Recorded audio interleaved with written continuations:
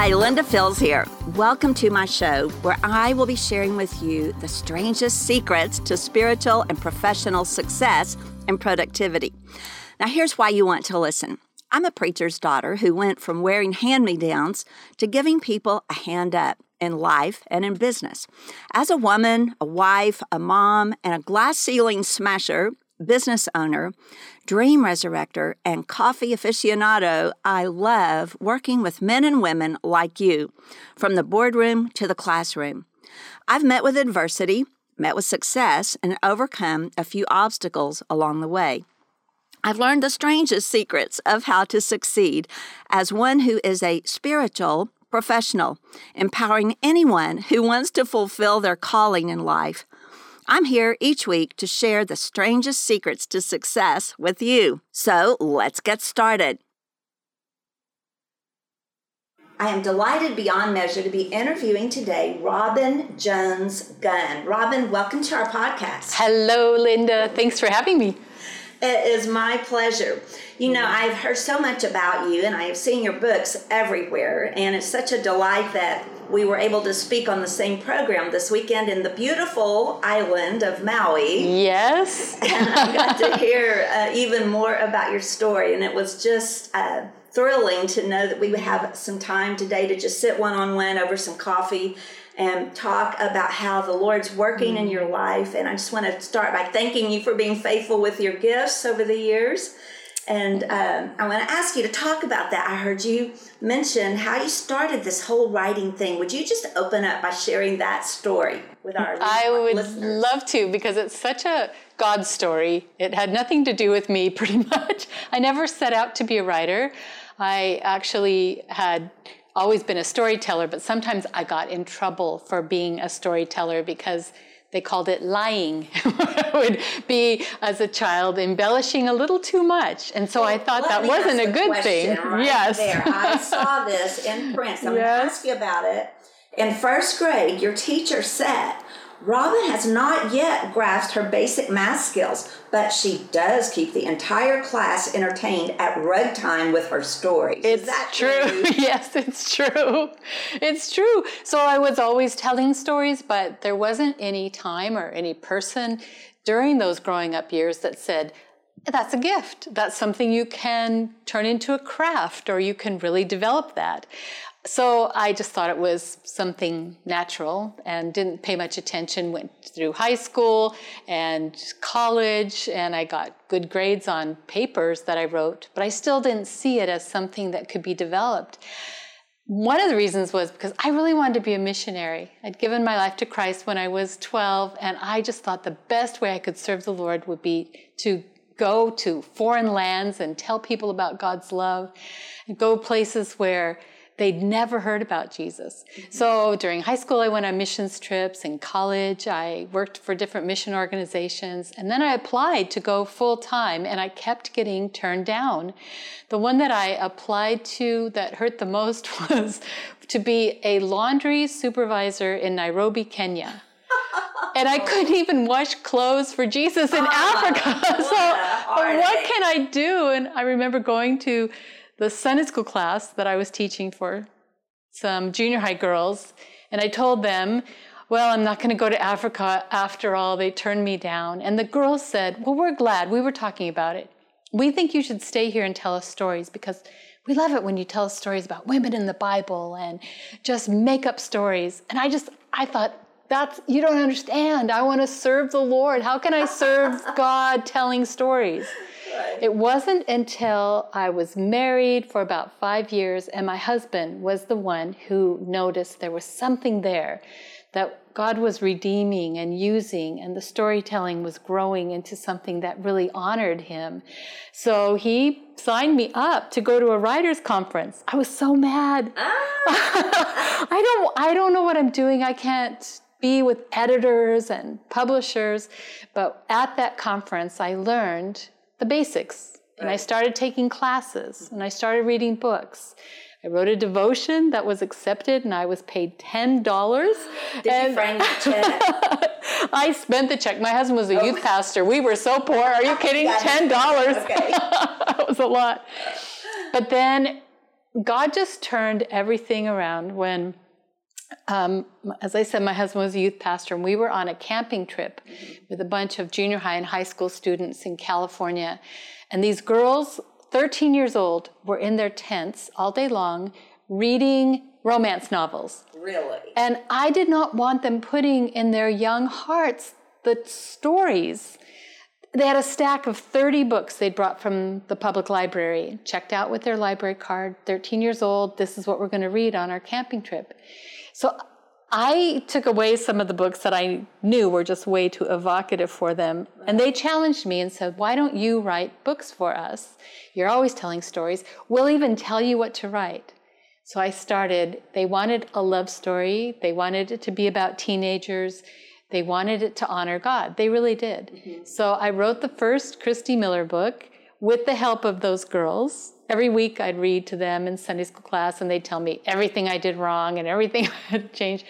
It took 2 years. Right. There were 10 publishers that rejected it, but then it was picked up by Focus on the Family Publishing, and the first book resulted right away in a letter from a girl who said she'd given her life to Christ after reading it, and they wanted more books, and I got more letters, and over the many, many years, I've received thousands of letters from girls who've come to know the Lord as a result of these books. So I became a missionary, Linda. I'm not going around the world, but the stories and are. I'm going to also point out, you don't have your hair in a bun either, do you?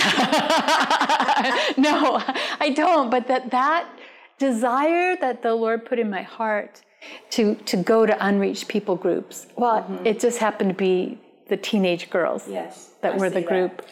Robin, let me ask you this. You said you had 10 rejections. Yes. 10. So what in you kept you going after rejection 4 and 5 and 6 and 7 so that you did not give up? Tell us about that. I almost gave up more than once, but I remember distinctly reading a verse in Jeremiah 20, verse 9, I think it is. And I wrote it on a 3x5 card and put it in the windowsill. We didn't have a dishwasher, so I was always washing dishes with 2 children at home and a youth pastor husband and students over all the time.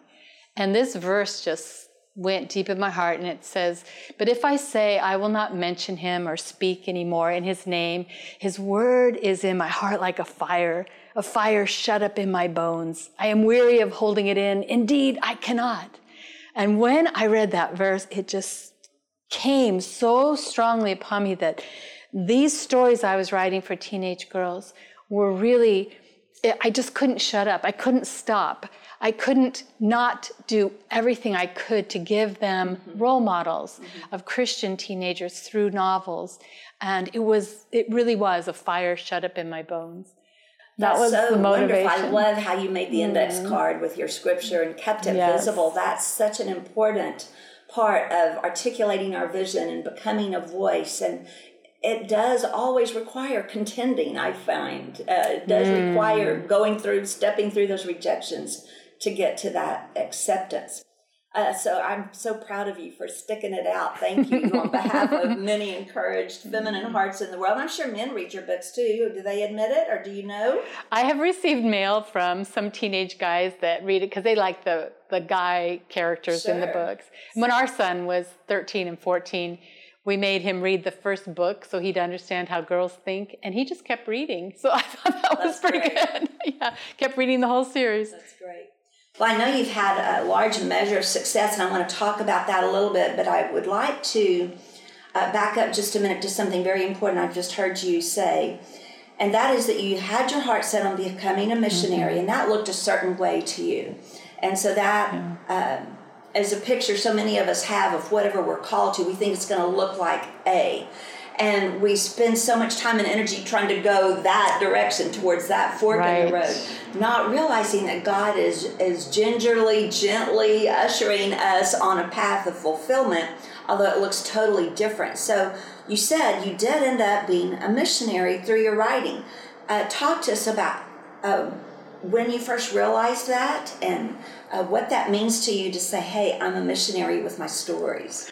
Well, I had applied to be a laundry supervisor in Kenya. Yes. And when I told the girls that I was teaching in my Sunday school class about that, I embellished. I made it this great story. When they said, why would you want to go to Africa and wash clothes? And I said, you don't understand. I'm going to get a big basket. I'm going to put it on my head. I'll go down to the river. All the women of the village will be there. Baby elephants in the water. Their baby children, their children will be on blankets, and we'll wash those clothes together. And it's just how my mind worked. Well, fast forward maybe 20 years, and I've written maybe 40 books by then. And so I was invited to speak in England at a writers' conference. Right. And I was sitting at lunch, and the woman next to me, her name tag said Wambura. And I said, where are you from? And she said, I'm from Nairobi, Kenya. I said, when I was your age, I thought I was supposed to be a laundry supervisor. She said, oh, no. I read your books when I was a teenager. You did not have to come to Africa to wash our laundry. You sent your stories, and they've washed our hearts. And that was the moment I knew. It was God's plan. It was bigger. So Wambura and I have stayed friends for all these many years. And when I went to Africa 8 years ago, Wambura set it up so that she told me she wanted to participate in God's will for her life. So when I went there after I spoke at this conference, I was to come to her house, and she would let me wash her laundry. Oh, that's awesome. I walked in her apartment. She had a big basket. I put it on my head. We had such a fun time. But then the next day, we were driving, and we were on our way to Mount Kenya. And there was a bridge we crossed, and I said, stop the car, because there at the riverside was a clutch of maybe 5 women from the village, and they were washing their clothes in the river. Elephants? There were no elephants, okay. No baby elephants, but I just couldn't believe it. This is exactly what I saw in my imagination. Beautiful. all those years earlier. And Wambura said, you need to get out of the car. I said, what do I do? She said, she speaks English. Just be polite. Introduce yourself. You need to go and wash some laundry in Africa. Yes. So I got out of the car. I introduced myself. I started crying. I said, I cannot explain it, but it has long been in my heart to wash clothes in Africa. And she just pointed at her bucket. Okay. And I started washing this. She had a blue sweater. Yeah. And then I had bubbles all over my hands. And I stood up and I thanked her. And I said, God bless you. And I started to walk back to the car. And the woman called out after me, I will see you in heaven. Oh, and when I got back to the car, Wambura and I drove off. And Wambura, after a few minutes, said, so, that was not your bucket, was it?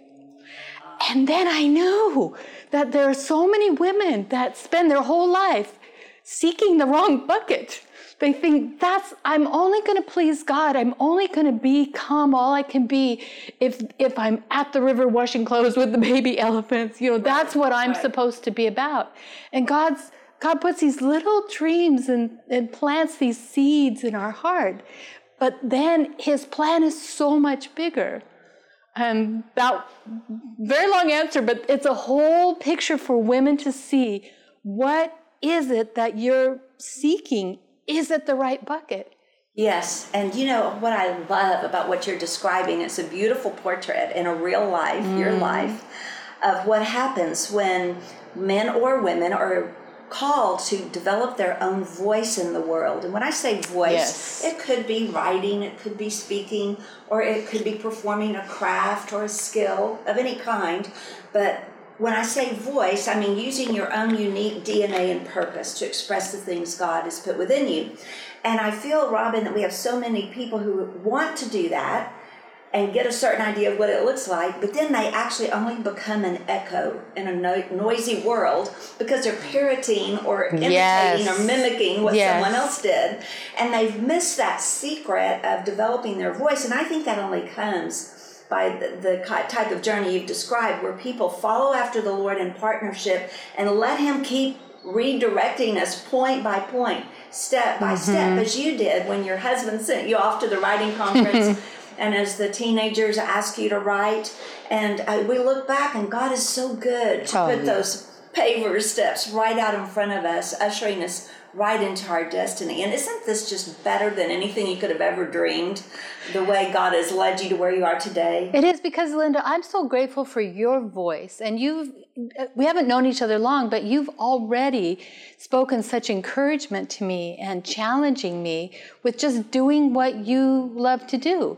Your voice is so clear because you know what it is, and you just use that voice. So what I would have missed if you were trying to mimic someone else's message, or to be trying to adjust to what you think that you need to do to fit in with whatever system or culture. But I see that in your life, and I admire it deeply, because I feel like that's the role model that I need, that other women need, to clear away all the chaos and just listen to the Lord's voice. Yes, he just Him. to speak to us, doesn't he? And then when you know, okay, this is how He created me. This is my unique set of gifts and abilities. Then this is what I can do, and I don't have to worry about mimicking anybody else.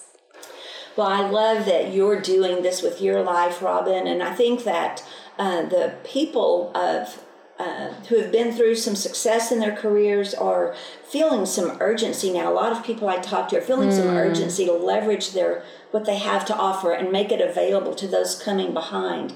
I think people have a shorter time to learn things now. The world has changed so much. The way communication occurs has changed so much, and things are happening on a pretty rapid timeline, I would say, where we need voices out quickly. Yes. And so I love that you have walked this out and are making your lessons available in this podcast today. I have a question for you. So glad you joined us for the Linda Field Show today. We know that you are busy and that your time is important. To help you accomplish more of the things that matter in work and life, Linda has created the Prayer Plan Your Life Productivity System. This valuable system guides you to minimize the noise that threatens your progress and make the highest and best use of your time. Come on over to lindafields.org/PPYL to order Prayer Plan Your Life today. Get it done today. Make it matter tomorrow. See you over at lindafields.org/PPYL.